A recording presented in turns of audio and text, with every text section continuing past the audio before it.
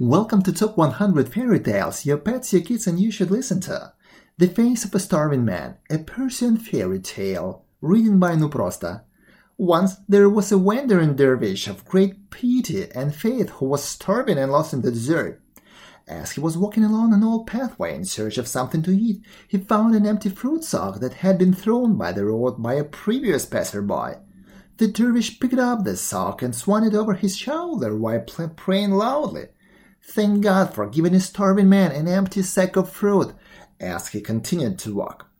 After he walked some more, he came across an old hunting bow whose string was broken.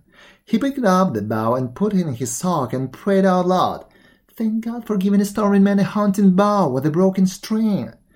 A bit farther down the road, he saw an old tree that was dead and bore no fruit. He broke a few dry branches off the old tree and put them in his sack, and again said loudly, "Thank God for leading a starving man to a dead fruit tree," and then he continued his way. He walked some more and found a dented old cooking pot. He picked up the old pot off the ground, blew the dust off of it, and put it in his sack too. He again loudly prayed, "Thank you, God, for giving a starving man a dented old pot full of dust." As he continued walking, he found on the ground a fishing hook, but no fishing pole.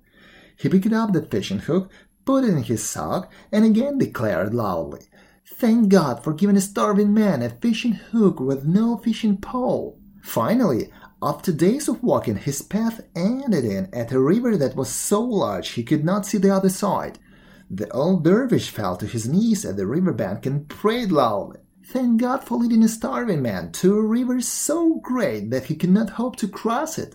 Then he tied the fishing hook to the broken string on the hunting bow, and, using it as a fishing pole, he caught himself a fish that he cooked in the old pot over a fire he had made from the dried tree branches. Thank you for listening. Thank you, Cyrus Safdari, for preserving the story in internet.